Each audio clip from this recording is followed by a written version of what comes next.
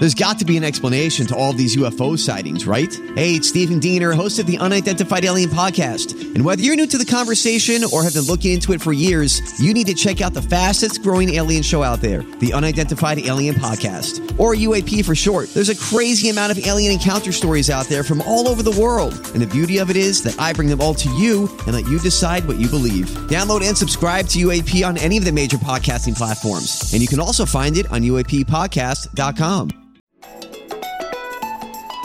It's Thursday, November 17th. From inside the WTOP newsroom, this is the DMV Download, brought to you by Steamfitters Local 602. Get an estimate and learn more at steamfitters-602.org. Today, the smoke cleared from a Gaithersburg, Maryland condo that exploded Monday morning and then broke into gas-fed flames, injuring more than a dozen people. There's just this gaping hole where people's homes used to be. WTOP's John Doman has been at the scene for 2 days straight, covering the aftermath as crews search through the debris, looking for potential survivors or those who were killed in the blast. So far, it's unclear if anyone died in the explosion. We just don't know. It's easy to speculate, but to be honest, we can't say for sure right now. We just don't know. Thanks for joining us. I'm Luke Garrett. Megan Cloherty is off today. School had just started. It was 9 o'clock Wednesday morning when residents in Gaithersburg heard and felt the explosion. I can explain to you what it was, but it was terrible. It was the explosion. And in 1 second, I see the fire destroy everything with the apartments, the building. And it felt very much like an earthquake. The windows rattled first, and then the building shook. It was probably the biggest cloud of smoke I've ever seen, in person. I've only seen stuff like that on TV. It shook the whole building. My dog, who was 60 pounds, decides, I'm scared. I'm going to jump on top of you. Yeah, it was bad. It was really bad. It felt like a bomb exploded. A backyard security cam from a nearby apartment captured the sound of the blast. WTOP's John Doman went to the scene in the minutes after the explosion Wednesday morning, and John joins us now with some more details on really what happened here and where the status of this investigation is. John, bring us back to those first moments when you got to the scene Wednesday morning. What did you see? Well, by then, everything was just like a smoldering crater where what it turns out to be 9 different condo units had been. And now looking at it, obviously, the smoke is gone, the fire is out, but you have 3 stories of condo units pretty much smashed into and just collapsed, all flattened into one story. This is all mostly a concrete structure. It's very heavy material, and there's just this gaping hole where people's homes used to be. And so many people talked to you about the explosion and what they experienced with it. Were they in shock? What did they tell you? The size of the explosion was just massive. It obviously caused panic right away. I spoke this morning with one woman who can't get back into her unit just yet. She said not only did she hear the explosion, she felt the vibration just kind of run right through her body. And she's kind of a couple of buildings over, if I remember right. She felt it run right through her body when it happened. She looked out, obviously, she saw the fire, just the amazing destruction. It was as loud as you could possibly imagine from what everybody's told me. And as you were talking to people in, the hours after the explosion, a story kind of came about where someone really ran in before firefighters even got there, and this man helped people get out. What was that story? Yeah, there was one guy, based on the translation I got, because he speaks Spanish much better than he does English. He knew there were people inside some of the units there, and he rushed in and grabbed them. Cuando miramos que estaba agarrando fuego, demasiado fuego, lo primero que buscamos fue a ver si habían personas adentro. It sounded like there was a friend of his sort of spraying him down with a fire extinguisher as he moved through, because it was such an intense situation. Wow. But he helped get as many people as he could out of there, and that included a baby. And I heard one woman describing how He going there, and then I screamed. I said, don't. But he said, no, I have to go. And then he bring the people in there. Yeah, so, and then I started crying so bad because, I know the people in there. she talked about seeing a friend run inside, pull a mother and a baby out, having to give the baby CPR. We know that one of the children who was hospitalized yesterday was less than a year old. We now know that the only person who's still in the hospital today is an adult man out of everybody that was involved in this explosion yesterday. That's pretty remarkable at this point. Right. But yeah, there was definitely some moments of heroism happening because the situation was so volatile and so extreme and intense, but people stepped up to help when other people needed it. And so we are more than 24 hours out from this initial explosion, but there's still a lot we don't know. But let's cover what we do know. So first off, how many people were hurt and what do we know about their conditions? So they had to revise that number up to 14 today, but that means that 4 people declined any medical attention beyond what they may have gotten at the scene or anything like that. We know that there were 8 people taken to the hospital. One of them is still there. Everybody else has sort of improved themselves since then and been able to get out. And, that doesn't mean everybody's okay. And especially, not just physically, but also there is psychological trauma that will need to be addressed here going forward. But just of those that were physically hurt yesterday, we're down to 1 person still in the hospital. And a big question mark that is really looming here is, was anyone inside these condos when the blast happened? And, are they, dead inside? That's a big question that's still left unanswered. What do we know about that? Yeah, that is sort of, we know there's one unit where at least 1 person is still unaccounted for. They took great pains to say that doesn't mean that they're missing. They're just unaccounted for. And that's the owner of this particular unit, but that doesn't mean that they were inside. That doesn't mean also that they weren't inside and that they weren't with other people. It also doesn't mean that they don't lease that out to somebody else who rents it from them. Right. Somebody else could be in there. Somebody else in their family could be there. Nobody could have been in there. It could be vacant for all we know. Like, there's so much that we don't know. And one of the things the fire chief said this morning was that the time of day that this happened has played a huge role in keeping the number of casualties and fatalities down so low to this point, at least, because at 840, the elementary school that is right across the street from here, kids were already there. So a lot of the families that live in those units, in most cases, they were already out, having taken their kids to school, having themselves already gotten on their way to work. If this happened at a different time, the story could be even all the much more tragic than what it is right now. That's just a lucky thing right now. But yeah, there's 1 unit unaccounted for. They've brought canines to the situation, canines that can detect human remains, canines that can detect if somebody is alive or not. Wow. And there's only so close they can get because a lot of this structure is still so unsafe to be near. But at least for the dogs, the limited scope that the dogs have been able to get near, they've not detected anything. Hopefully that means something. But again, we just don't know. It's easy to speculate, but to be honest, we can't say for sure right now. We just don't know.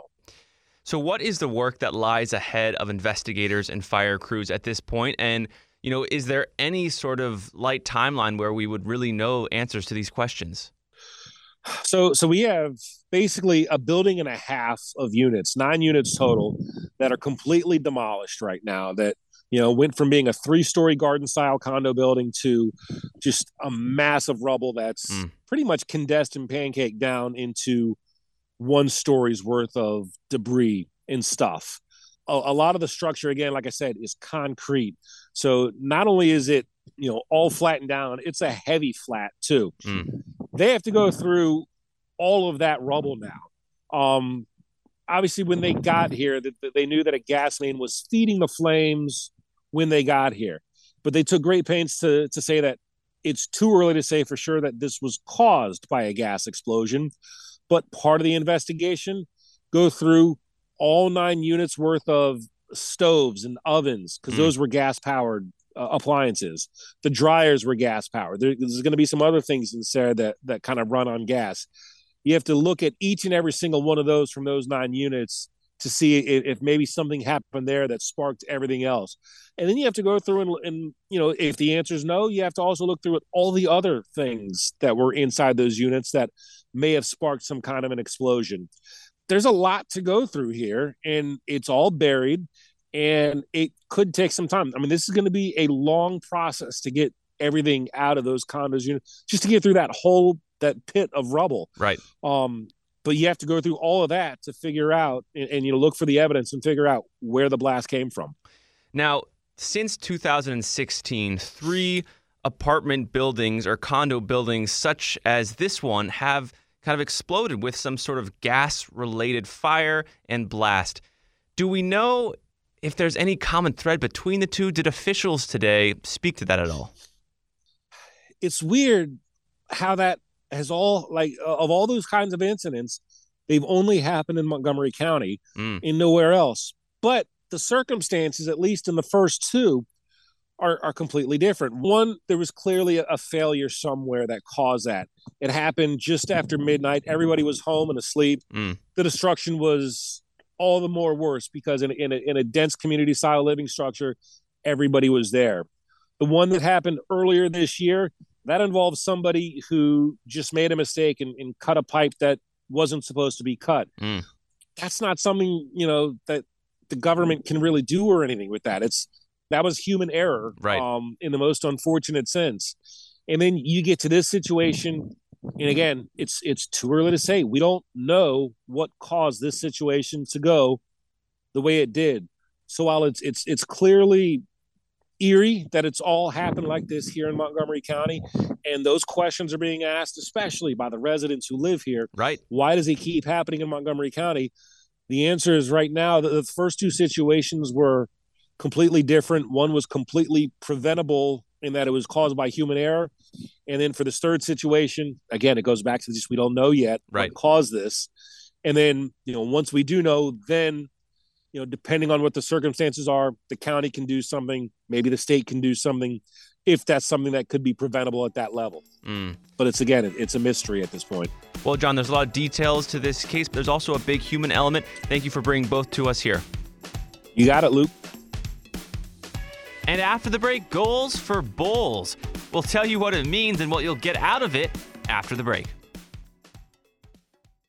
Backed by the experience of its hardworking members, Steamfitters Local 602 is ready to take on your next commercial, heating, cooling, HVAC, or refrigeration project.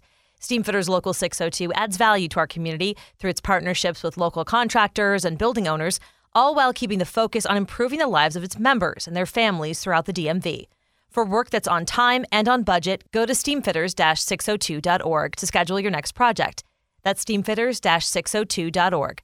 Steamfitters Local 602. Changing lives. Explain your DNA on 10 cases, man. You're inside the police interrogation room with the alleged Potomac River rapist. I'm not guilty on any of this stuff. So calm, so reasonable. Could this be the man who terrorized women for 9 years before murdering a brilliant scientist 2 decades ago? Experience one of the most fascinating true crime podcasts available. Join crime reporter Paul Wagner for Unknown Subject, Season 3 of WTOP's American Nightmare series. Search American Nightmare Podcast on all podcast platforms.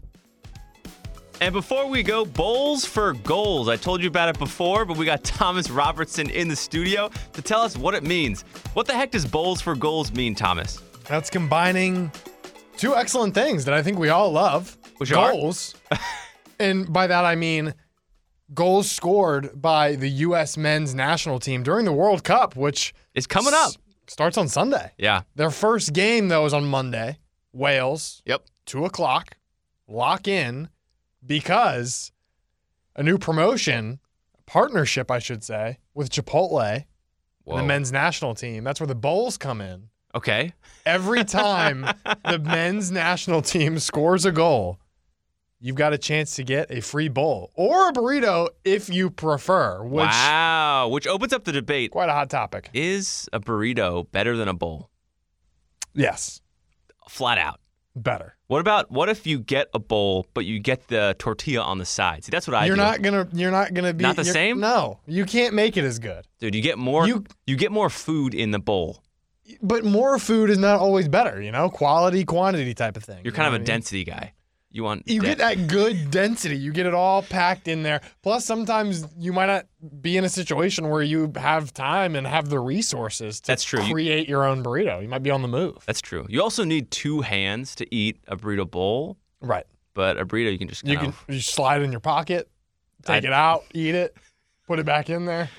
Wow. Well, you can win one if you watch the U.S. men's team score some goals. Let's hope that happens. Let's hope they score. You got to be locked in to cash in here because only Wait, every is it goal. Unlimited bowls? Not unlimited. It's not like the steal a base, steal a taco thing with the World Series Taco Bell.